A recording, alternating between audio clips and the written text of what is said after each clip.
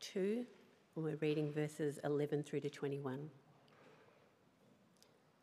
When Cephas came to Antioch, I opposed him to his face because he stood condemned.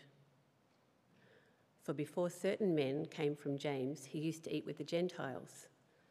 But when they arrived, he began to draw back and separate himself from the Gentiles because he was afraid of those who belonged to the circumcision group. The other Jews joined him in this hypocrisy, so that by their hypocrisy even Barnabas was led astray. When I saw that they were not acting in line with the truth of the gospel, I said to Cephas in front of them all, "You are a Jew, yet you live like a Gentile and not like a Jew. How is it then that you force Gentiles to follow Jewish customs?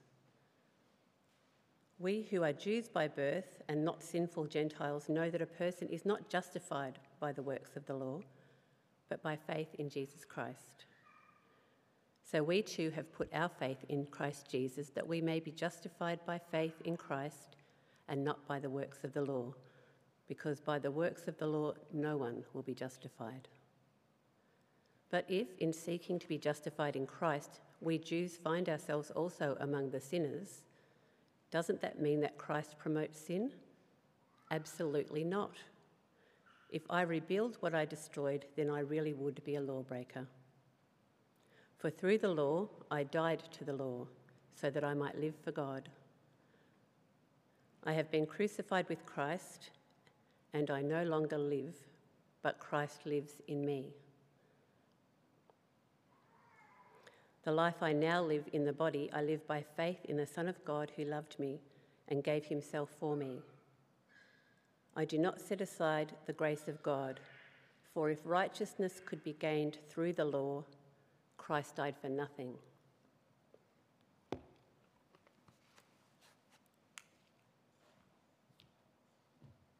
Thank you, Maria, and good morning, everyone. Isn't it great to worship together? And just by way of announcement, our annual general meeting is happening in a couple of Sundays on the 4th of December, so 2 Sundays' time, and the agenda and minutes are at the back for those interested. And I think the report is there as well, our annual report. It'll be a little bit thinner this year, and that's something to pray about as well, which we'll talk about at the meeting, but it'll make it an easier read. You may not fall asleep, you may get through it quicker. So, see, that was a joke. Right. Let's move on. It was great to have. It is great to have Dennis here.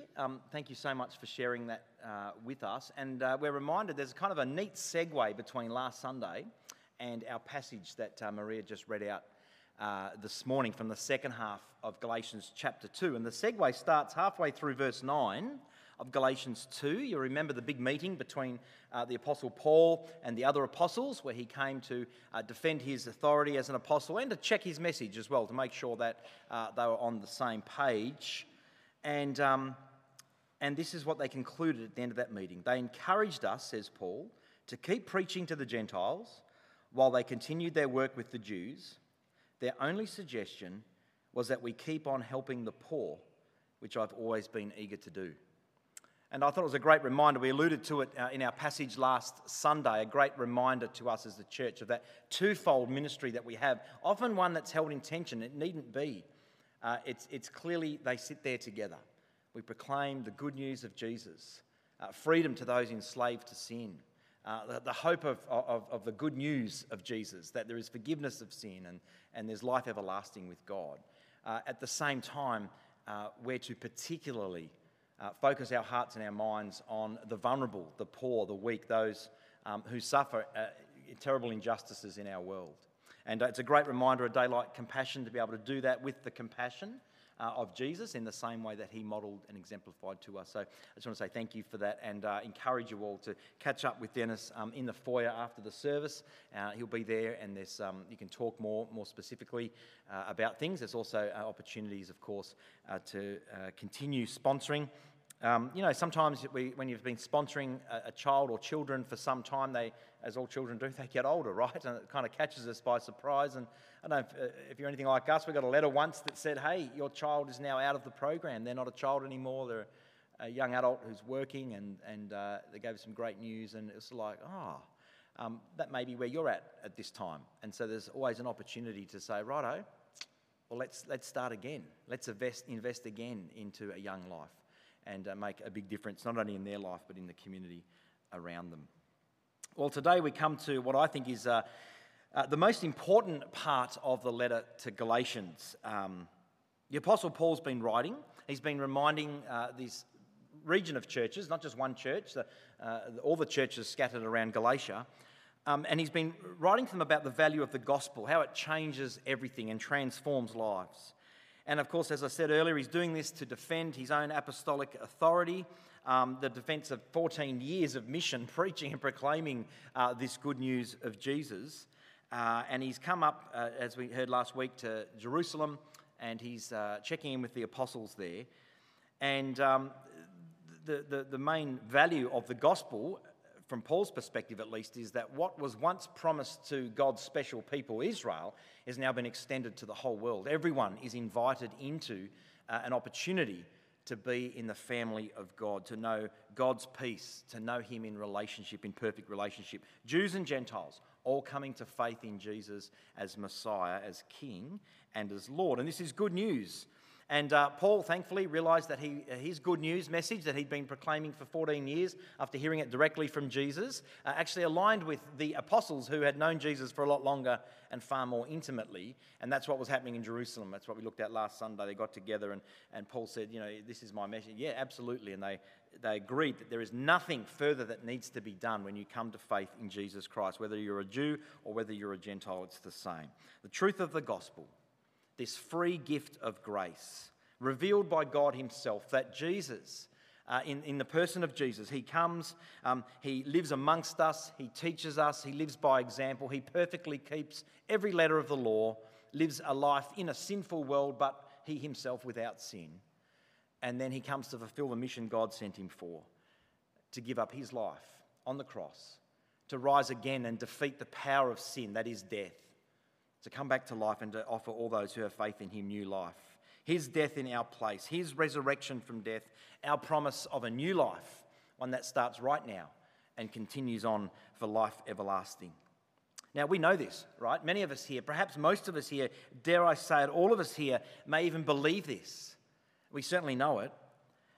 And yet the good news of God's grace in Jesus can so often become all too familiar. It can become almost redundant. I've heard people, I've felt it myself. You think, yeah, I know all that. Aren't we meant to move on to sort of more deeper, more enlightened, spiritual, profound things? It becomes familiar, and the tendency is, but as good as that motivation might be, that we would move on to better things, more often than not, we actually slip back into slavery. We slip back into that old school way of thinking, that somehow we've got to do more or strive to know more or learn more or achieve more or follow the rules more closely or be careful to live more morally upright and pious lives so that we can prove we're Christians, so that we can please God and in somehow leverage his favour towards us. And of course, that's the whole point of this letter. It's to call these Christians in their immediate threat and us today, it's to call us back from such futile and slave-like thinking and to remind us, as we've looked at, that Jesus plus nothing equals everything.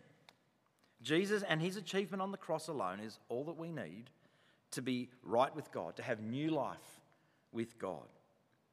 And there's nothing more that we can do. Only Jesus and his perfect life is what pleases God. And God sees Jesus in us as sinners, as those who have turned and seek to follow Jesus in his ways, and by faith, with the Spirit's help, each day becoming more and more like him. And if you're anything like me, it's 2 steps forward and 1 step back, but at least we're heading in the right direction. Well, as we come to this part of chapter 2, Paul takes things to a new level yet again, which is to say this. He says, you know what, church, don't just believe the gospel and leave it there, but keep check of yourselves, making sure that we live in step with the gospel of grace. Now, what does that mean, to live in step with the gospel of grace? I want to ask you a question to ponder this morning. When you hear the word hypocrite or hypocrisy, what's the first thing that comes to mind?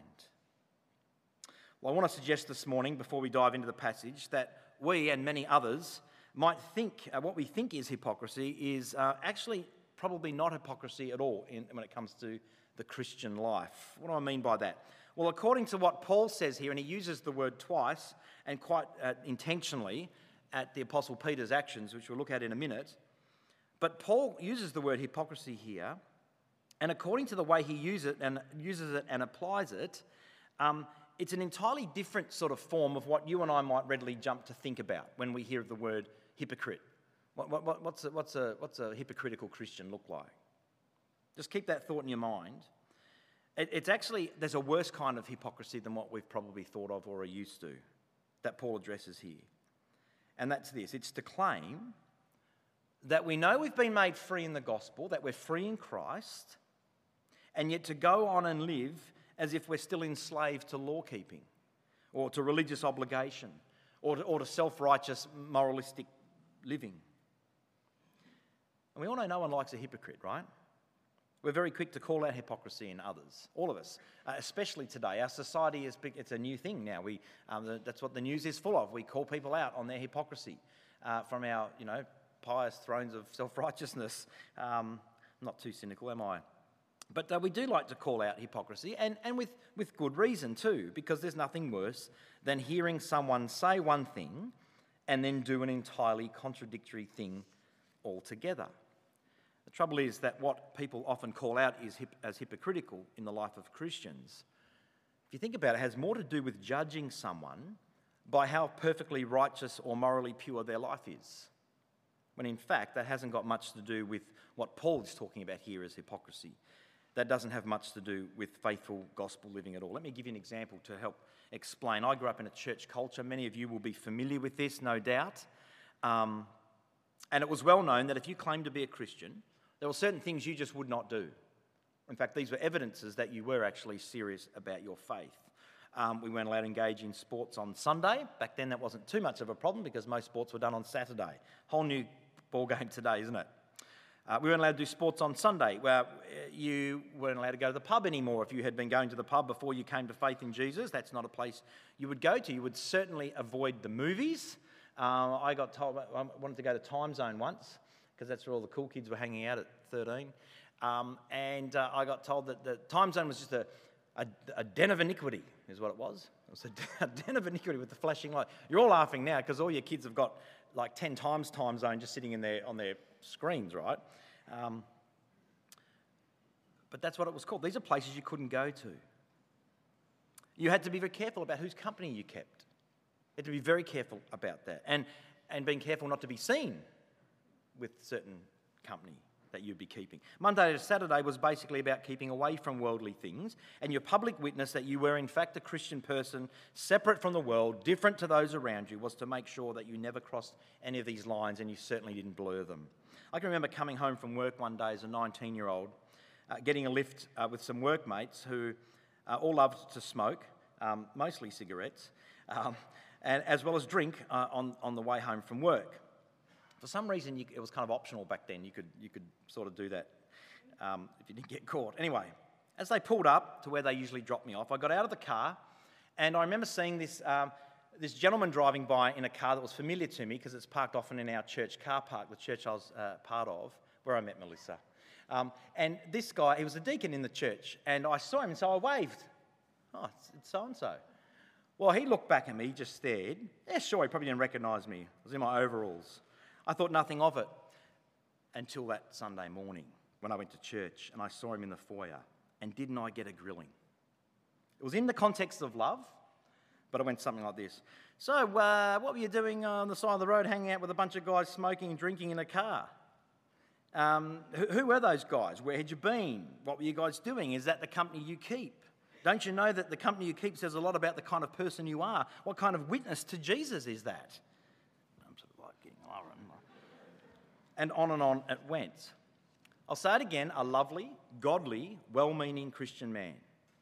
But he was pulling me up on what? On being hypocritical. In his thinking, which was and still is the case in some places, me being with those guys, I was being hypocritical to my faith. I was letting my good be evil spoken of, as a saying might go, and a whole lot of other sort of thrown around random words of wisdom, sort of in Proverbs and mostly not. And this more religious and morally upright church leader, more religious and more morally upright than me, clearly was calling me out on being a hypocrite.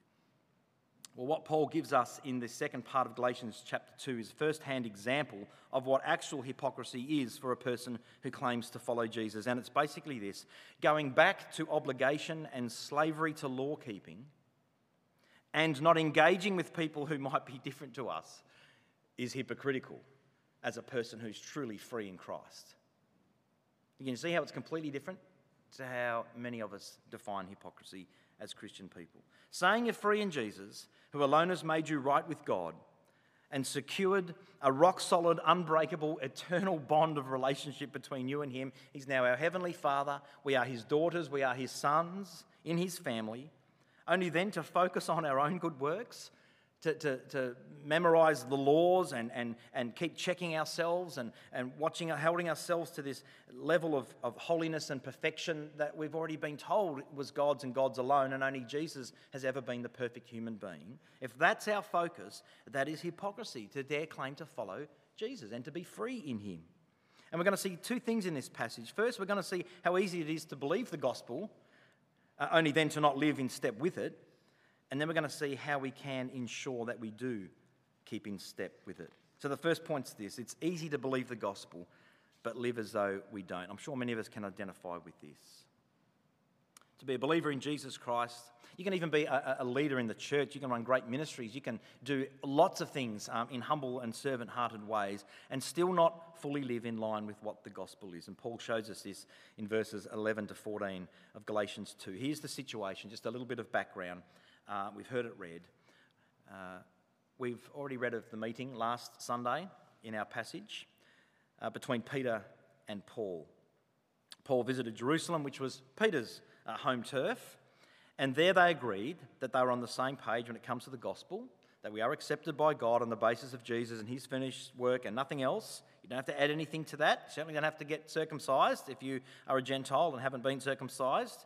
That's off the cards now, and all the men went, phew. And I had a few gentlemen after the service last Sunday go, aren't we thankful for God's grace, you know? But they both agreed together, the Apostle Peter and the Apostle Paul. Very important thing. They agreed that this same ruling applies to everyone, whether you're a Jew or a Gentile. Only Jesus is the one who saves, and only faith in him alone is our focus. Well, now we read of a second meeting that takes place in our passage, and this time it's in Paul's home turf.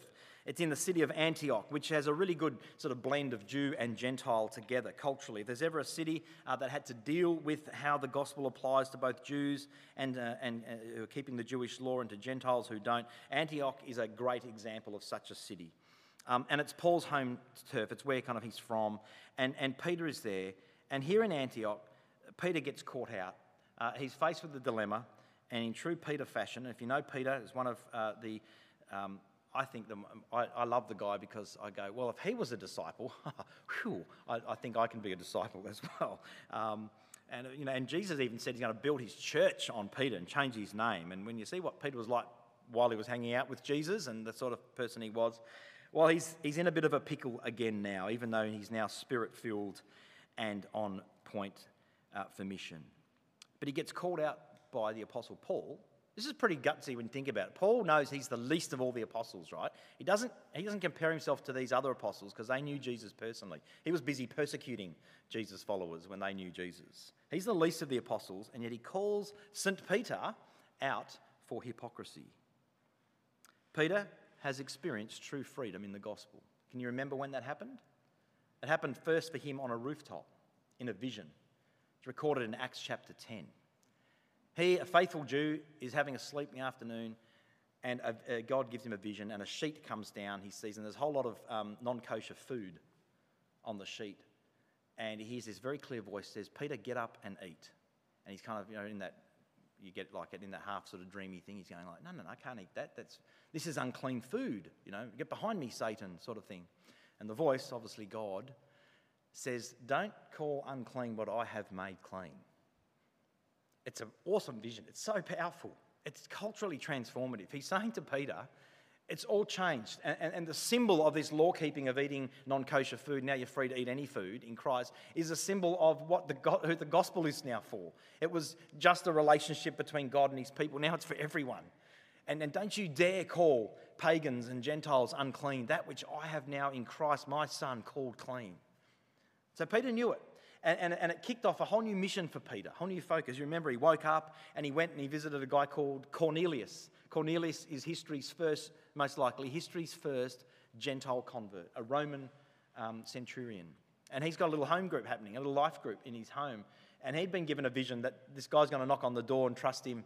He's good. He's not going to catch you out for betraying the Roman Empire, the secular religion at the time. He's not going to catch you out. Listen to him. He'll be able to tell you about Jesus. And that's how God was working back then. So Peter has experienced this. He knows this freedom. And he knows, and he's been living it out. He's been now eating with Gentile people. Yeah, I'll go to the barbecue, no worries. Cook another slab of pork. That's fine. I can eat the pork. Bring on the prawns. This is beautiful stuff. I can't believe God, the two favourite food groups, prawns wrapped in bacon. Anyway, I'm not quite sure it was like that. But you get the point. He was now eating freely with Gentile people, those outside of his own tradition. Now, this is a huge deal if you're Jewish. A huge deal. The Old Testament dietary laws were very strict, and Peter is no longer obligated to keep them now that he's free in Christ.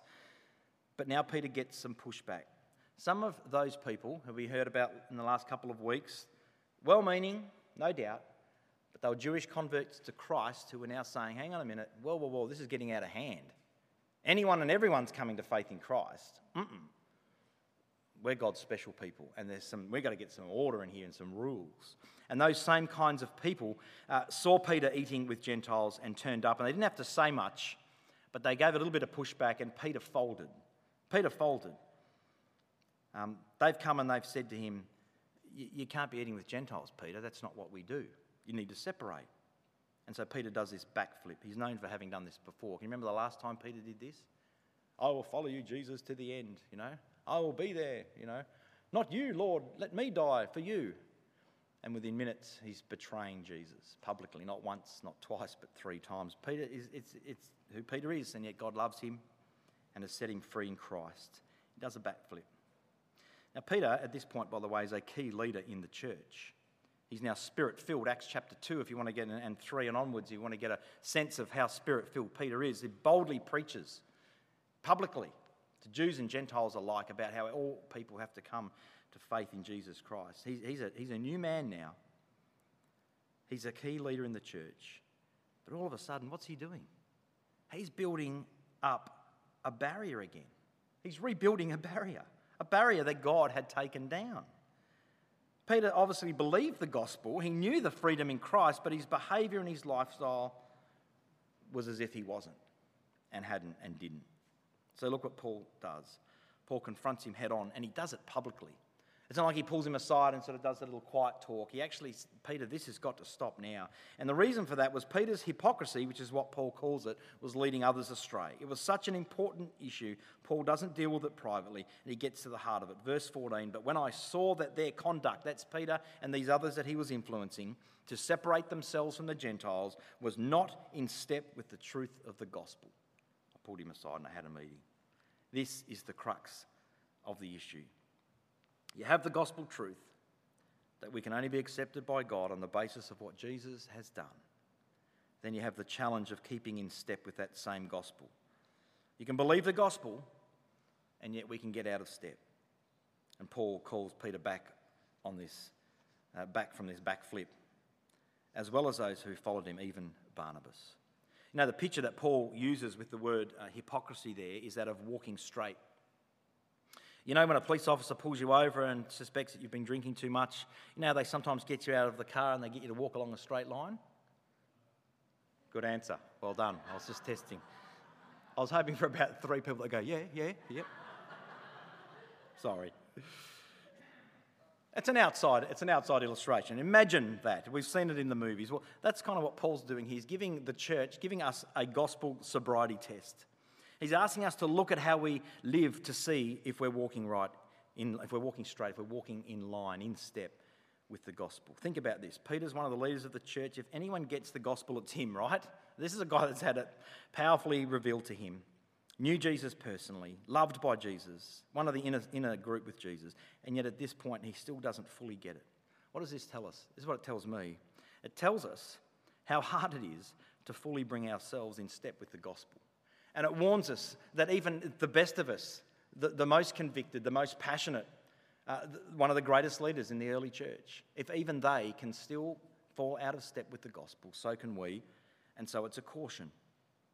That great writer, quite a bit, and I do enjoy him. He's worth reading. In fact, he's releasing a biography, not of himself, but of all the influences in his own life. Tim Keller, he puts it this way: Christian living is a continual realignment process of bringing everything in line with the truth of the gospel. Christian living is a continual realignment process of bringing everything in line with the truth of the gospel. That's the first thing we see. The second thing is a little bit quicker. Well, how do we do that? How do we keep in step with the gospel? Well, what Paul does here in the rest of the chapter is to tell us how not just to believe the gospel, but to actually walk straight, to keep in step with it. He's telling us how to take the ticket off ourselves, and he's telling us how to continue to make sure that we continue to realign if we need to, and stay in step. How do we move from just believing the gospel to living with it? Well, three things very quickly. First, we just got to get it into our heads and preach the gospel to ourselves daily. That reminder that nothing we do, or there is nothing that we need to do to be any more accepted by God than that's what's already been done for us by God in the person of Jesus. This is what gets to the heart of the issue. The problem is we start in our Christian life looking elsewhere. We move on we've even used passages that Paul uses in 1 Corinthians to condemn a church who are going wayward. And we use that as a justification to sometimes go wayward ourselves, where he says, I wish I could speak to you in more spiritually profound words and so on, but you're like infants, I still have to give you the basics of the faith. He's having a go at the Corinthian church. He's actually being cynical, sarcastic and satirical. He's actually saying, you're so superior, I wish I could speak to you on those planes and levels that you're on, but instead I've got to teach you the basics. He's actually saying, because of the rest of Scripture, very clearly, this is what it's all about. And you've gone off on pursuing other things, meaning good motives, but you've forgotten this, and you run the risk of no longer being in line with the gospel. So we've got to remind ourselves on a daily basis, who are we in Christ? We are truly free people. We've been bought with a price, with his blood. There's nothing more we can do. And so live in that space. And that's how we will flow on. The second thing is this. Well, actually, first of all, a reminder from Galatians 2:15 to 16. It's on the slide there. Yeah, we ourselves are Jews by birth, says Paul, and not Gentile sinners. Yet we know that a person isn't justified by works of the law, but rather through faith in Jesus Christ. So we have also believed in Jesus Christ in order to be justified by faith in Christ. So Jews and Gentiles, we're the same. That's what he's saying. And not by works of the law, because works of the law, by them, no one will be justified. Here's how it works. We know we're declared righteous in God's sight, not because we've lived perfect lives, but because Jesus has. And that's exactly what Peter was doing. Instead of relying on that, Peter was doing something else just in case. Just in case, I think I might just make sure I'm doing the right thing. He was living as if the old rules still mattered. Well, the second thing is this, is to realise that when we try to earn God's approval through our own performance, we're actually sinning. It gets really serious. It's not just unwise to think that we can earn God's righteousness. It's not just foolishness or futile. It's actually sinful when we try to live as if we have to earn God's approval, or where we try to demonstrate to others that we're different to them by separating from them, those outside of Christ. When we do that, we're actually sinning. Have a look at the way Paul puts it in Galatians 2, verses 17 to 19. But if in our endeavour to be justified in Christ, we too were not found to be sinners, we too were found to be sinners, is Christ then a servant of sin? Well, certainly not. If I rebuild what I tore down, I prove myself to be a sinner, a transgressor, because through the law I died to the law so that I might be free to live to God. It's a little bit clunky, but let's unpack it. Paul is saying that all of us want to be justified. We want to stand before God and know that we're right. And we have now come to realise that we are all sinners. We're all in the same boat, that there's no advantage to being Jewish or religious or pagan. Everybody is a sinner apart from Christ's work at the cross. So what happens when we realise this? What happens when good religious people start hanging out with people who are sinners? Does that make Jesus complicit in sin? Are we bringing Christ in us back into sin by hanging out with sinful people or those who are outside of Christ? That's what Paul's... And the answer is, of course not. Jesus is bigger than that. He lived amongst sinners. He became friends with sinners. He had a reputation for being friends with sinners. When religious people start realising that they're no better or worse than unsaved sinners, does that somehow contaminate us? And Paul says no. Actually, when we try to keep the barrier up, us together with everyone else, between us and everyone else, then we're sinning. When we think that we are separating and doing the right thing by God in doing that, separating from people who actually God loves, people that we might love, family, neighbours, friends, those we work with. When we do that, we're sinning. We're stepping back into another form of righteousness. It's called self-righteousness. And when we think that some are saved by just pure grace and that we're also saved by grace, you can have both. You can say, yeah, you're saved by grace. You've just made it into the kingdom. I get that. You're a pretty bad person. Isn't God's grace amazing? But me, I was saved by grace plus my great life. Like, I was born into a church. My parents were in ministry. And, when we start thinking like that, we've done the same thing. We've put ourselves into self-righteousness. We've gone back to slavery. In fact, it's foolishness and it's madness. That's what Paul is saying. Secondly, we're sinning because the standards that we're trying to bring back in are actually going to turn on us and condemn us. When a politician... It's not the story when a politician opens his mouth or her mouth. When a politician works really hard to bring in some new laws, some new rules, and they get passed, and then you read about it 18 months later in the paper, they get busted by those same rules. They've broken those same rules. It's a little bit like that. Paul says the very standards we're trying to bring back are the standards that are going to end up condemning us. That's what Paul's been saying. How do we not just believe the gospel, but also keep in step with it? Because after all, as he closes in verses 20 and 21, this is for all of us. I've been crucified with Christ. It's no longer I who live, but Christ who lives in me. And the life I now live in the flesh, I live by faith in the Son of God, who loved me and gave himself for me. I do not nullify the grace of God, for if righteousness came through the law, then Christ died for no purpose. Church, we're going to pause there in Galatians. We'll pick it up again the rest of the letter next year. But as we do that, as we come into this Christmas festive season where true joy, genuine peace, authentic relationship with God in Jesus Christ is the message that's made known, and we get to live that.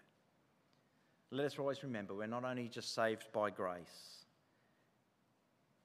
only to then turn around and go back to living by law, but we're called to continue living as truly free people, to continue living as people who God has been gracious to, undeserved favour from God, not because of who we are, but because of who Jesus is. Let's pray. Our Father, again, we thank you for this wonderful truth. We thank you for the simplicity of it, that you, the creator of all things, would come into our world.